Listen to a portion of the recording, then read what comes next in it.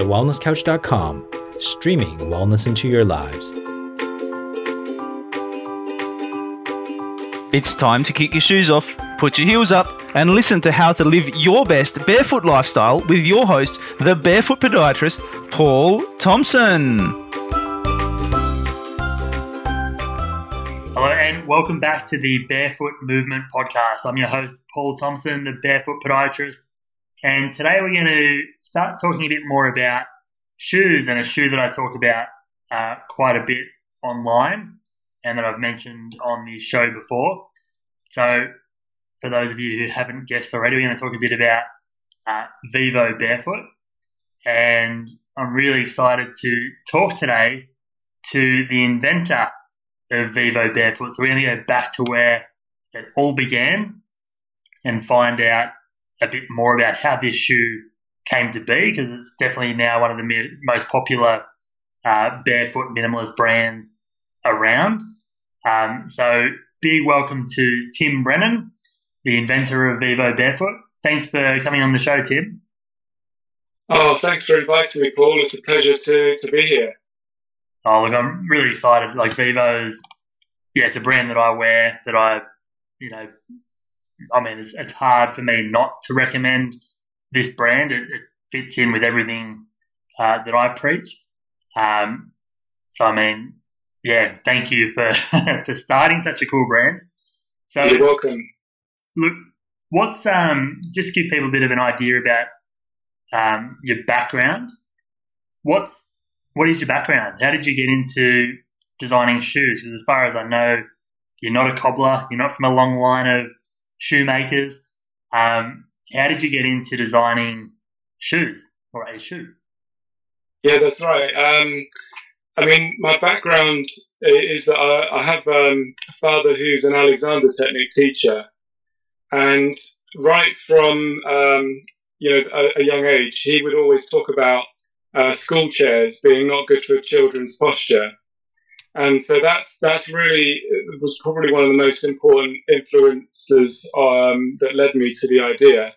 So what happened was, when I was a teenager, I was really, really into playing tennis, and I had a fantastic coach, and that was like the most important thing in my life, to be able to compete and get better.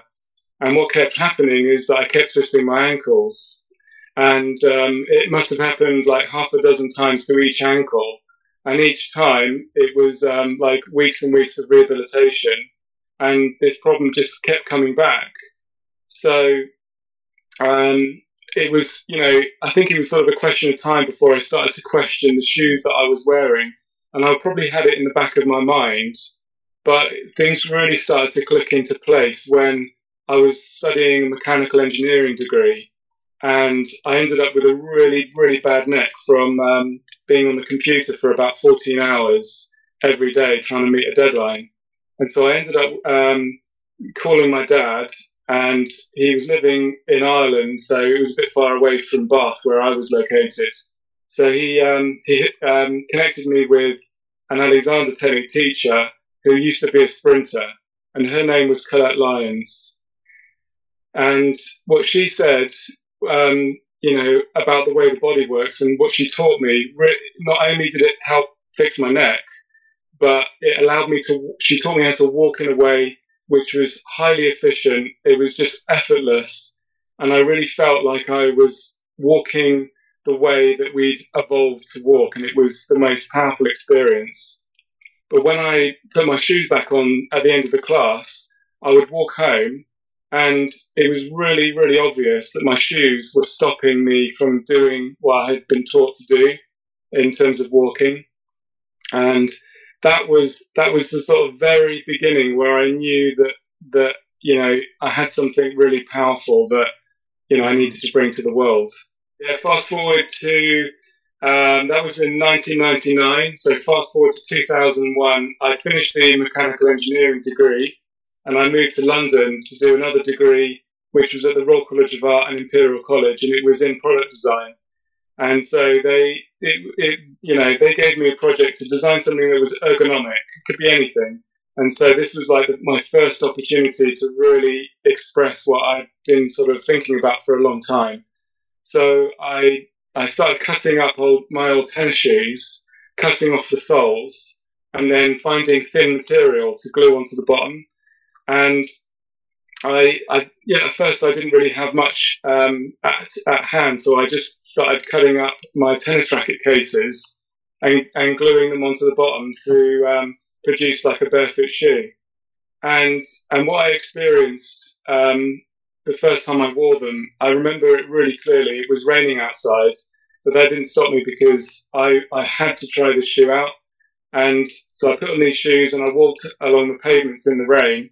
And it was amazing because it felt like I was barefoot, but no one was giving me weird stares like they normally would. And I just knew at that point that not only did I have a solution to my own ankle injuries, which was really exciting, but I'd figured something out that I believed could help, every person to walk better and to have less injury. No, it's amazing. Isn't it funny how we do get weird stares if you're barefoot? We've been so conditioned that we have to wear shoes. Just a second ago when we jumped on the call, Tim was saying he was running around getting his kids to school this morning and couldn't find, their shoes. And I was like, who needs shoes? And Tim was like, well, schools. But it's like we've become so conditioned that you have to wear shoes everywhere. It's so funny. So, to have a shoe that mimics being barefoot but still allows you to fit into society, it seems so simple now that it's been done, but it's like genius, right? Yeah, absolutely. Well, I started to interview people back in the day because I was walking around the Royal College of Art without shoes on, just to kind of prod at people's kind of, prejudice. And I was interested to know how people would react. And people were, looking at me and saying, put some shoes on, and giving me weird looks. And one of the dinner ladies was very concerned about me that I would step on something sharp.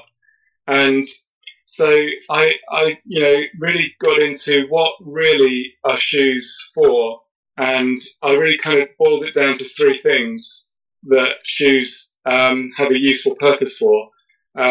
First thing is that they protect us from the cold and the heat, so from extreme temperatures. The second thing is it protects us from sort of stepping on anything sharp that might injure us.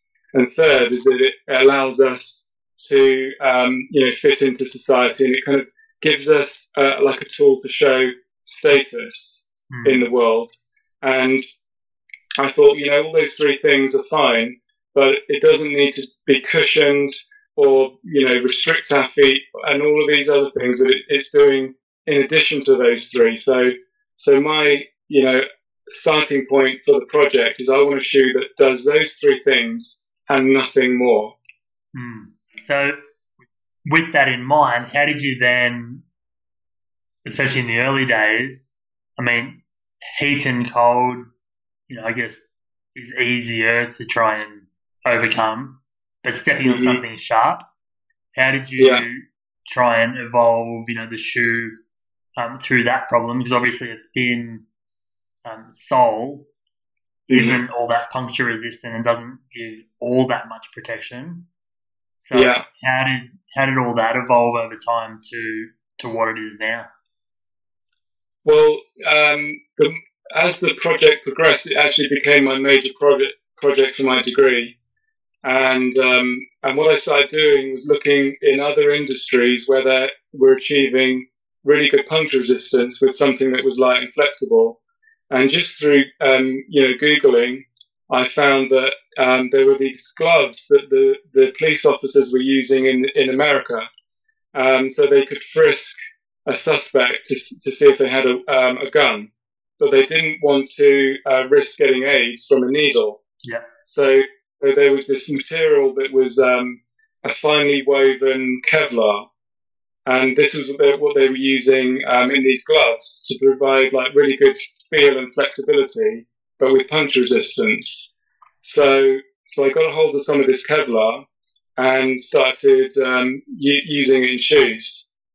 And at the time, I was really lucky to be on this course because there was actually a patent attorney who came to see us, and he helped me write the pattern application that still is used today that, provides the puncture resistant using like woven layers. So it was just like a really, fortunate thing that happened, all at the same time. Like, is it pretty puncture resistant? Do you find? Yeah. Has that evolved over time as well, that material, or are you still using the same Kevlar layer? We don't use Kevlar anymore, but we use an equivalent. So the special thing about Kevlar was it was just really strong. And when you make a really thin fibre that's incredibly strong into a really tight weave, then you get really good puncture resistance. So whilst we don't use, the Kevlar brand, which is like a trade name, we use something that's equivalent, but which just doesn't have that name, and so it works in exactly the same way.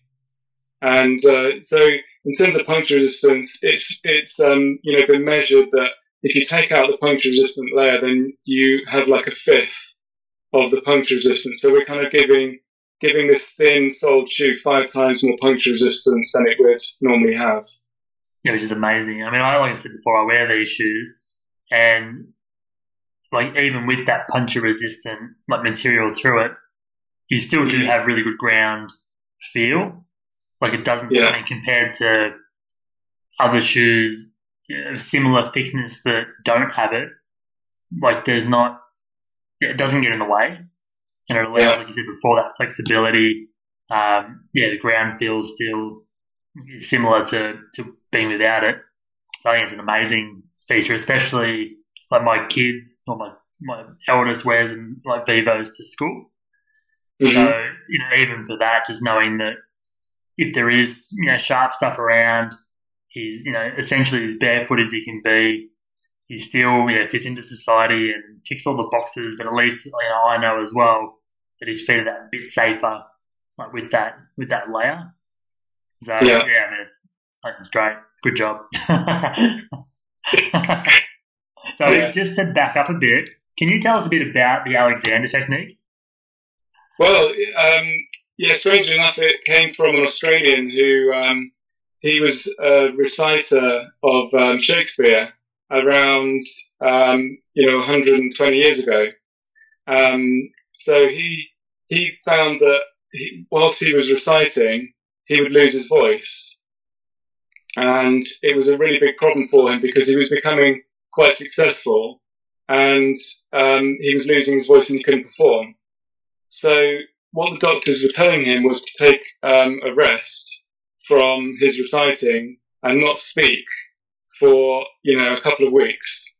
And after 2 weeks, he could actually get his voice back to being perfect again. But as soon as he did a full event and recited again, he would lose his voice. So what he did was he sat down and watched himself recite in front of a series of mirrors so he could watch himself physically, what he was actually doing, from lots of different angles. And he noticed that he was pulling his head back and down when he was reciting, and that was creating a lot of unnecessary muscle tension in his throat. And he created this, Alexander technique as a result of that, but it went far further than just with voice, and he took it into the entire body.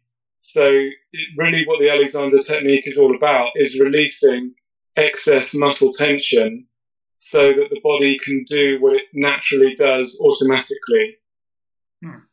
So then from a gaits point of view, you mentioned before the Alexander technique practitioner you saw gave you some tips around walking.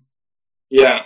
Is there anything in that you can share with us, like around some of the tips that, like what was natural walking, like, and how did that differ from what you were doing before, like in your case? Yeah, so with gait, if you watch small children learning to walk without any education or anything, just they naturally will flex the ball of the foot about 55 degrees. And once you put a shoe on, it changes the stiffness that the foot is experiencing. So you do get some flexing, but it's only about 25, depending on the shoe. It reduces it, so you're not getting the full flexing.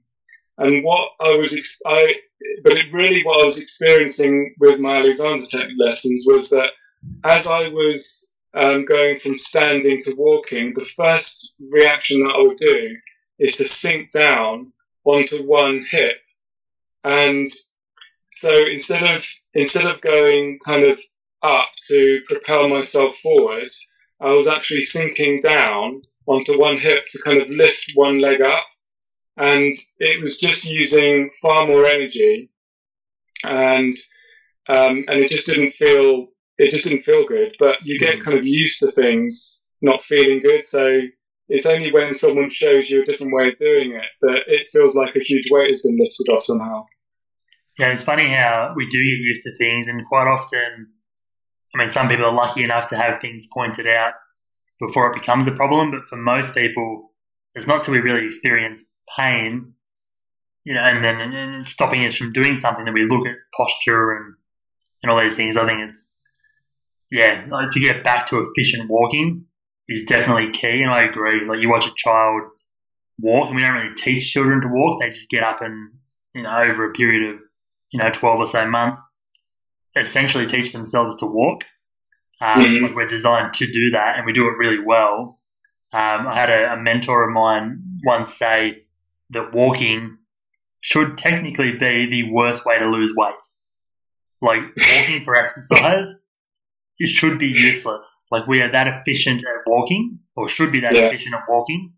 To do that for exercise, it should be pointless. But for most of us, it's hard work, it's painful, because of, like, lifestyle. Factors change how we walk, and it makes it less efficient. And then, we start overcompensating. And so, I think it's the Alexander technique is definitely under something then. So, so what the main thing was then getting out of shoes as a way of correcting your gait as well? Well, I wanted to be able to walk and to run much more energy efficiently. But I think that the overwhelming thing that I really wanted to do was just to avoid these ankle twists that I was having. And I've spoken to a few people about this, and it seems like with twisted ankles, what the shoe does is because it's quite stiff, it provides a certain amount of stability from ankle rolls, and which is a good thing, you think. But what happens is, if you get used to that stability, as you approach the limit of the stability, you don't get any feedback that you're approaching that limit. So the only time that you know that you've actually exceeded the limit of the shoe's stability is when you've actually gone too far and you've rolled over. And because of the shape of the shoe, it's kind of got a corner, so you're going to twist your ankle extremely rapidly. Yeah. And so what I find when you have a completely flexible sole is that as you start approaching the limit, you get feedback because you're requiring more and more muscle tension to hold that stability. And even if you exceed, what the foot can offer, the roll that happens is slower, and all of the natural reflexes kick in. So if I were to step on something uneven now, and before I would twist my ankle, I would, my knee and hip would adjust to kind of roll with the fall. I would actually fall over instead of just twisting my ankle. So that's how I think it protects my ankles. And I play tennis in the Vivobarefoot shoe now, and I have done, since I was 22, and I've never, had an ankle injury since. So that was the kind of the initial, thing that was driving me forward to make the shoe. I think there's definitely that tipping point, edge on the shoe, but then a lot of shoes have a heel raise as well, so that puts the ankle in a vulnerable position as well. Yeah, there's a lot of, even just cushioning can change ground reaction forces and proprioception. Yeah, there's a lot of stuff happening in traditional shoes.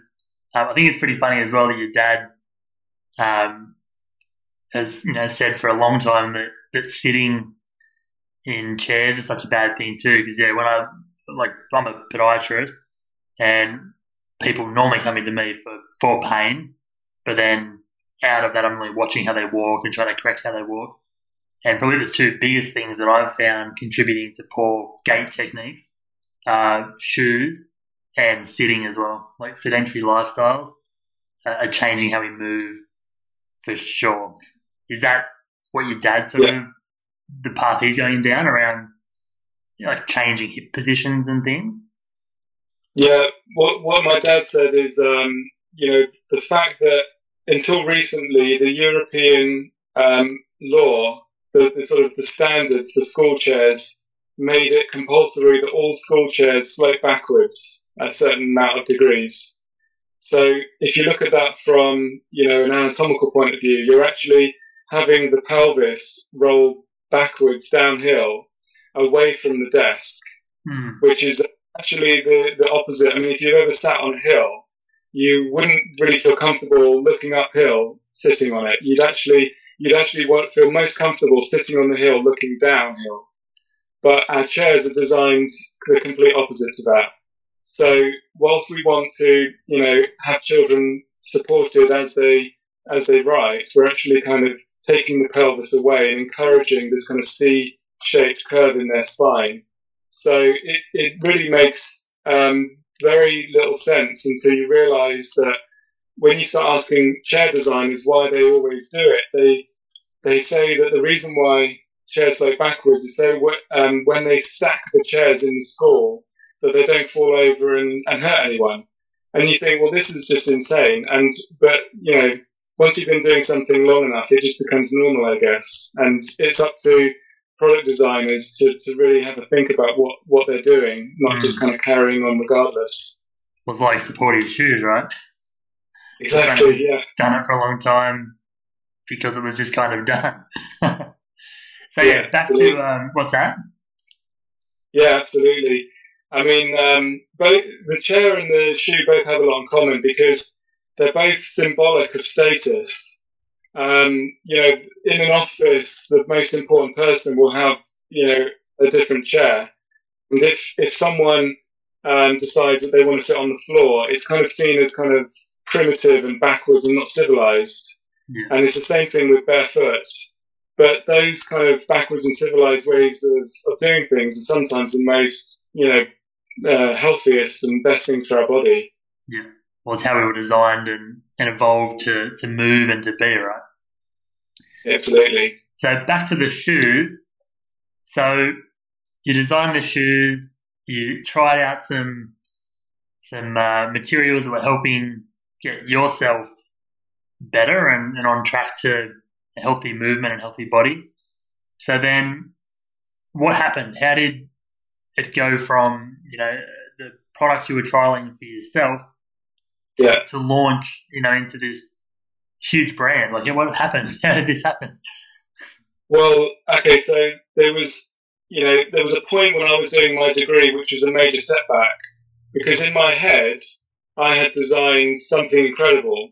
And in the heads of my tutors, they were saying, you can't just base this on your experience. And, incidentally, the reason why I called it Vivo is because Vivo is used a lot in scientific literature as, because there's two types of literature. There's in vivo literature and in vitro literature, which is in vivo means in a living thing. So when you actually study a living thing in science, it's called in vivo research. So I decided to call my product Vivo because I had experienced and designed the whole product on my own feet, but with the kind of backup of the Alexander technique as well. So I kind of felt like I was completely justified in doing what I was doing. But from the tutor's point of view, they said I needed some medical research.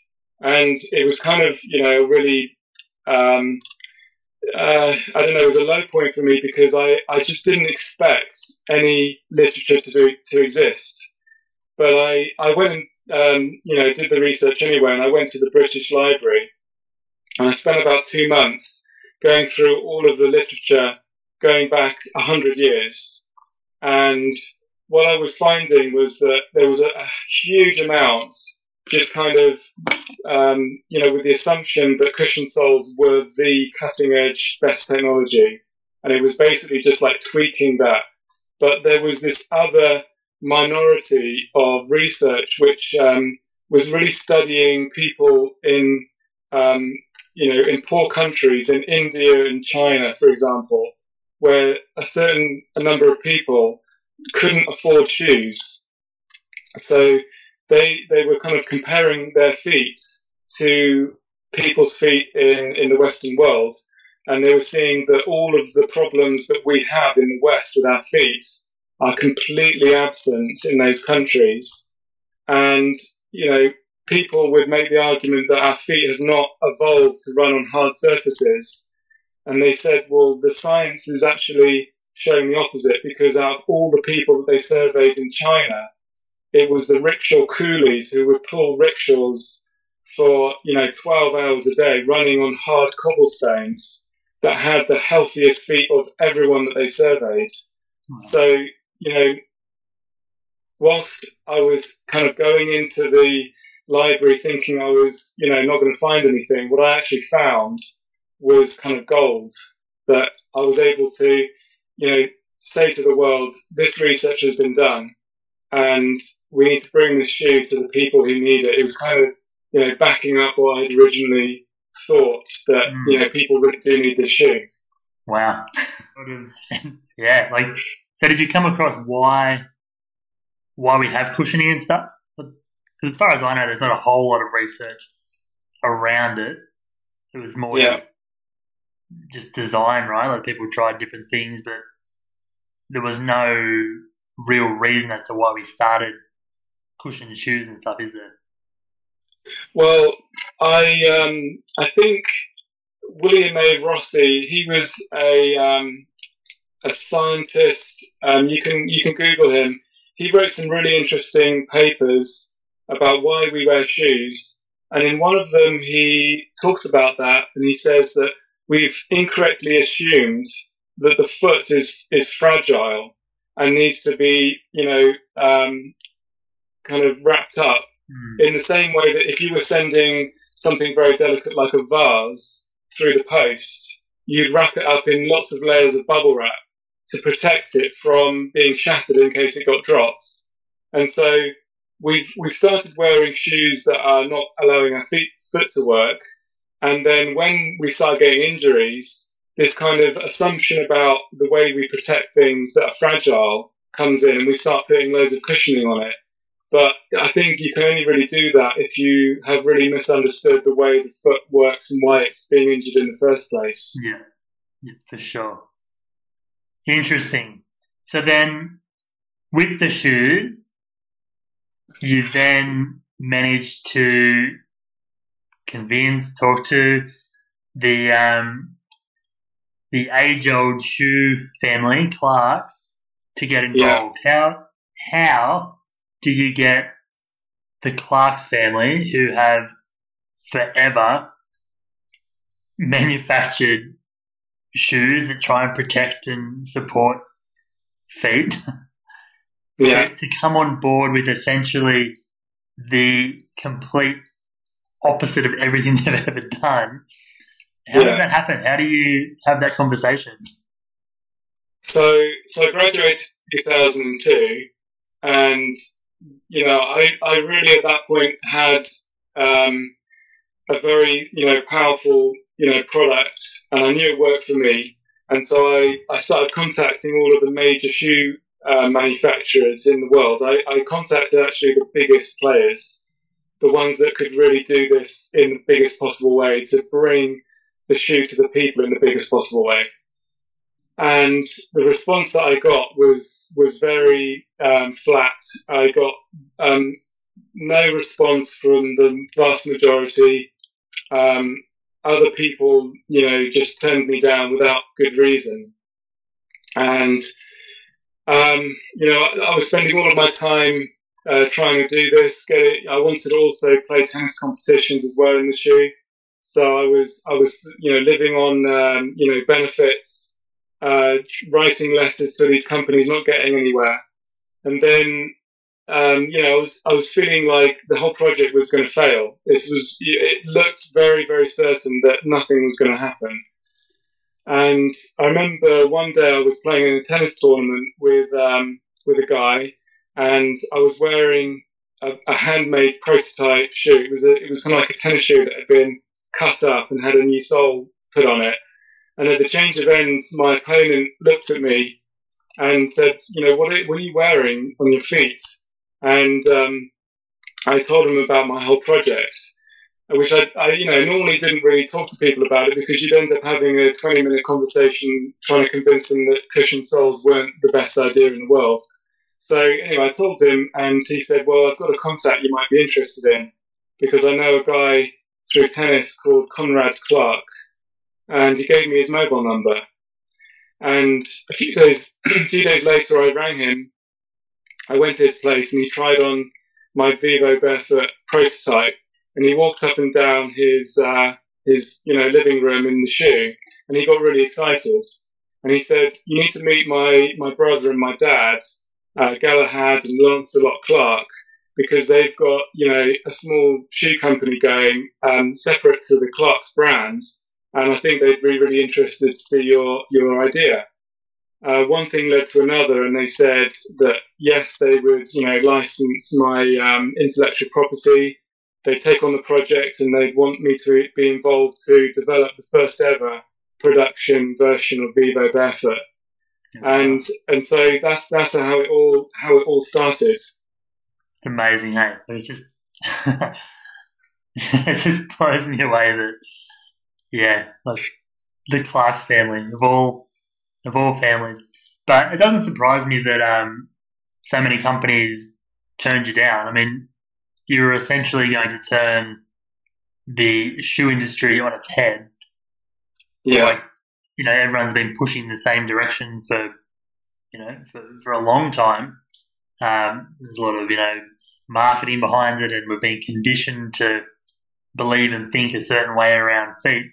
So for you to come along and, essentially like tell these big shoe players that maybe we've got it wrong, I mean, that'd be pretty confronting. Yeah. So, I mean, hats off to Galahad and Lancelot for being open-minded and, and well, eventually taking on the project, but to actually, stop and think about, what may be needed in the industry.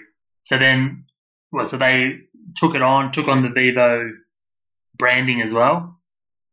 Yeah, absolutely. I mean, I remember the first time I met Lancelot, he said that this was the shoe that he'd been waiting to do for 25 years. Yeah, and he said this is the six-toe shoe.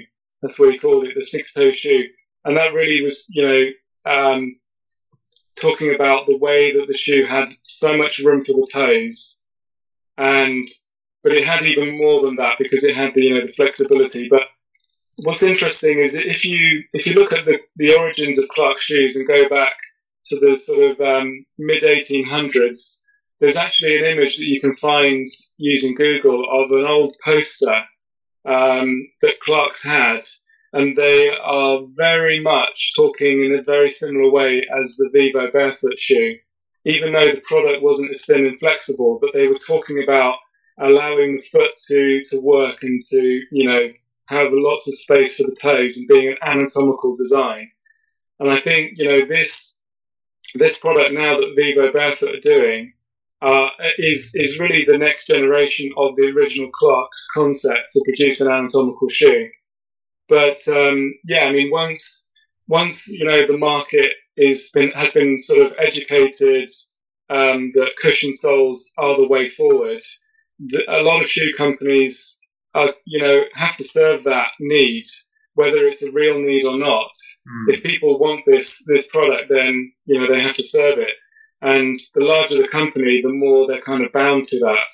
So it is hard to change the way that a big company does business. Even if the people in the company want to change it, it's just like it has a certain momentum, if you see what I mean, of the way that people are thinking. Well, I guess too, it's also to a certain extent what then their customers are used to buying and conditioned to buy. They still need to essentially, it's business, right? It's hard for a business to just flip overnight and say, well, here's our new way of thinking and here's how we're doing shoes now. So, I mean, I do get it from some of these big shoe companies why it's hard for them to get on board. But yeah, I'm just so excited that Vivo happened, that it, just from your kind of issues with your own body to then, like you just went through that whole journey of designing something out of a need for yourself, seeing a bigger picture, and then, right time, right place, getting the right people involved to really launch this and into the great product that it is. But let's talk about, so you've got a new project that you are working on and wanting to bring to life. So what's the new project? What's the next generation of Tim Brennan? What's going to be the next kind of Vivobarefoot that we're going to see? Okay, well, so I've really kind of looked at a few stats, and I've said, well, Vivobarefoot has created something incredible. The barefoot running movement is definitely with us, and that is. It's maybe something that I thought I would never be able to say. So it's an incredible thing that it's happened. But at the same time, people still have a lot of problems with their feet. And one stat that I found is that currently in the US, about 3/4 of adults experience foot pain. And half of all adults in the US say that foot pain stops them from walking and exercising as much as they want to. People are saying that this foot pain is profoundly affecting the quality of their lives. And so I very much see that, my work has not yet been completed. And so, what I'm really going for now is to see a revolution across the whole of the developed world on a scale that has never been seen before. And what I really think is necessary is to have the shoes that are aimed at 20-something-year-olds to be the best shoes on the planet. I want the shoes that are most desirable, in the world to be the best shoes for feet that you can find anywhere. And I think when that happens, we spoke a bit earlier about chairs and how they're similar to shoes. And I think really the period when they shape us the most is when we are children, because our feet and our posture is very, very easy to disrupt at that early age, and the damage we do to children sets them up for the rest of their lives with those problems often. And it's not like inevitable, but you can, with the Alexander technique, go through a process of rehabilitation, but it's expensive, it's problematic, and it's just far more sensible to try and prevent people before all these problems start.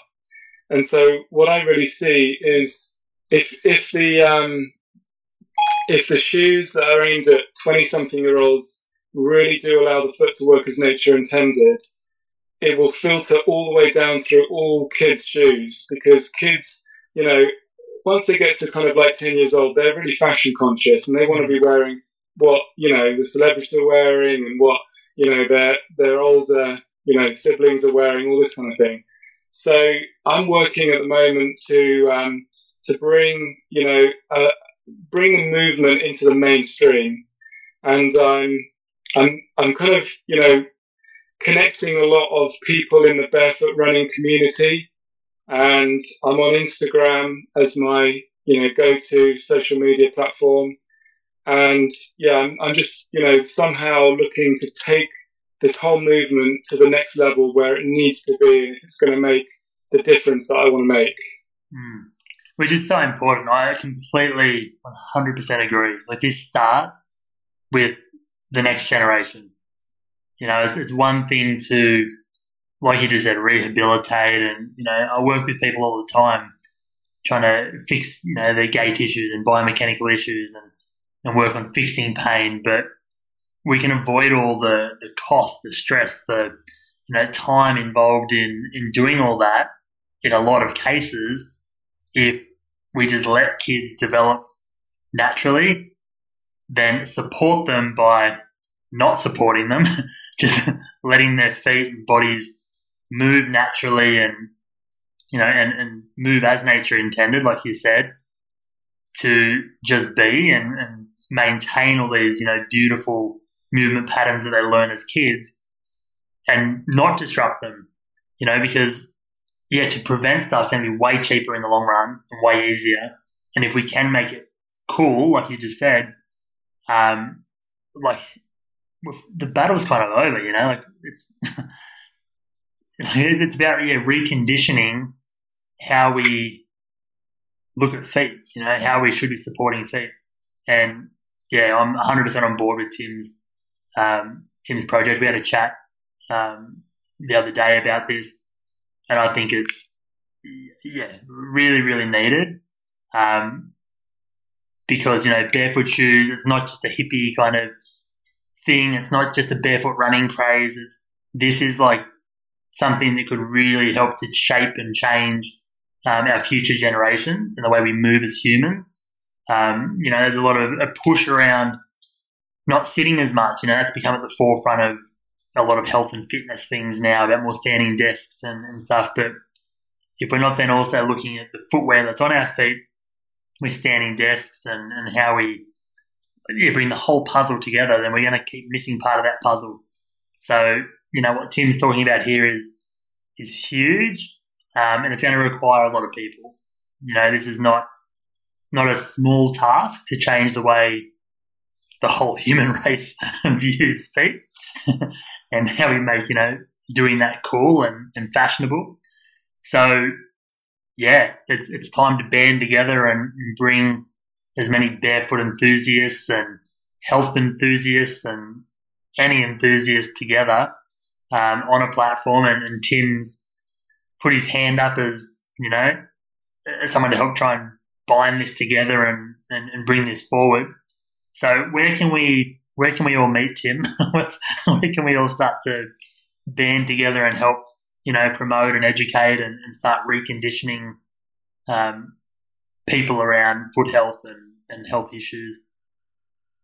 Well, I think the place to go is to my Instagram, which is Tim's Barefoot Shoes with underscores between the words. So that is where I will be, announcing any kind of, meetings, any sort of news that, of how the project is going is going to, first and foremost be on that platform. So please come along and follow me there and get involved in whichever way you want to, because it's going to be a really exciting adventure that we're going to go on. Yeah, I'll put a link in the show notes as well. And for those of you who do follow along with my Instagram and stuff, I'll keep sharing stuff that Tim posts as well. But be sure to jump over there and follow along, because the more people that can get involved, the better. The more we can share experiences and share, just sharing experiences, education, just sharing is going to really help change and start to talk about these sorts of shoes and ways of moving to help normalize it, because I still find there can be a misunderstanding, I guess, around what barefoot shoes are and and barefoot living. Like, people can get a bit confused and stuff. So the more we can just try and give real awareness, research and things around this topic is going to be really important. So thanks so much, Tim, for jumping on and sharing your story and journey, and big thanks for putting your hand up and trying to take on this next project of taking barefoot health to the next level. I'm definitely 100% behind you. I think, it's really, really needed. And like we spoke about the other day, I'm happy to do what I can as well to get involved and help share this as well. So big thanks for jumping on, and also huge thank you for starting Vivobarefoot. Look, it's changed the way I viewed shoes. It was essentially the shoe I'd been looking for. I'd been doing podiatry for maybe must have been a good 8 or 9 years when and I'd been for several years even prior to that, I knew barefoot in some way was the right way. Along the way I found different techniques to help rehab people, but the shoes, I could never really find a barefoot shoe that worked for me. There was some minimalist type shoes that were around that it didn't work for me. Some big companies that tried to do it, I won't mention them because they're still trying to do it, but it's not really working. But then, I did come across Vivo, and look, I've been in them for years and years now. And so, big thank you. Very excited to meet the founder and to find out, how this all came to be. I think it's really interesting, and really appreciate you sharing your journey. Well, it's been a pleasure talking to you, Paul. And I think, the things that, it has been, an amazing adventure where I get to serve a lot of people with this idea. And but the thing that it's really kind of brought into my life is, a sense of belonging, because, you can think that you're the only person on the planet who believes that shoes should be flexible and thin and allow the foot to work. But then what you realise is the more you put it out there, you really do realise that there are so many more other people who think like you. And it's very, comforting. It's an amazing feeling to have that sense of belonging. And also to finally get some justice, that the foot is not fragile, that it's not, a weak design, some, mistake that evolution made, that it is a masterpiece, and get justice in the world for the foot. It's an amazing thing to be part of that story. So, it is a pleasure. It's definitely not fragile. The foot takes a beating, and it's designed to take a beating. We need to really stop this cotton wool approach to feet, because it doesn't work. Using your feet is definitely what works. And it's amazing too, just with you're saying there's that sense of belonging and that kind of tribe that's starting to build. Just even with patients, when I start talking about barefoot shoes, they may not have heard about them before, and starting to rehab feet.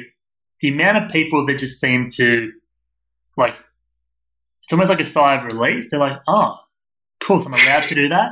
You give me permission? Because it feels better when I'm barefoot or when I'm doing stuff without my shoes all the time. So you're saying it's okay? As soon as you give people permission, sometimes even that's just enough for you to see that relief on their face of oh, thank goodness, finally, someone's giving me permission to not have to, wear those tight, cramped shoes.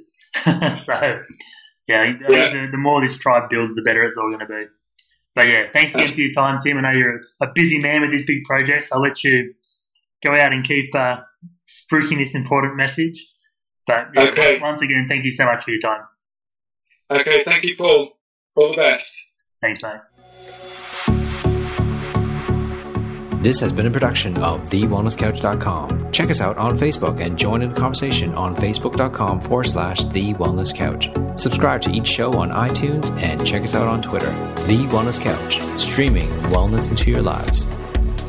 Whilst the Wellness Couch presenter endeavor to provide accurate and helpful information to their listeners, these podcasts cannot take into account individual circumstances and are not intended to be a substitute for health and medical advice from a qualified health professional. You should always seek the advice of a qualified health professional before acting on any of the information provided by any of the Wellness Couch podcasts.